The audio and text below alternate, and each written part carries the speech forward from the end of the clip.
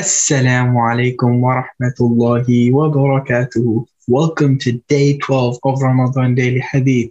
In this series, we will be listening to a hadith every day till the end of Ramadan, insha'Allah.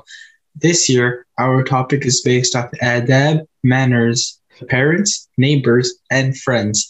Last week, we focused on the adab towards the parent. This week, we'll be focusing on the adab towards the neighbor and the rights of the neighbor. Our hadith today is عن أبي موسى رضي الله عنه قال رسول الله صلى الله عليه وسلم لا تقوم الساعة حتى يقتل الرجل جاره وأخوه وأبوه. Abu Musa said, the Messenger of Allah sallallahu alayhi wasallam said, the hour will not come until a man kills his neighbor, his brother, and his father.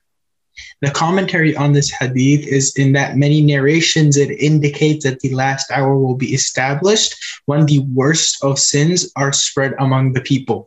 And it is shown that the neighbor and the relatives that should be treated kindly by us will be maltreated or ill-treated and they will be killed. Jazakallahu khairan for joining us today. See you tomorrow. Wassalamu alaikum wa rahmatullahi wa barakatuhu.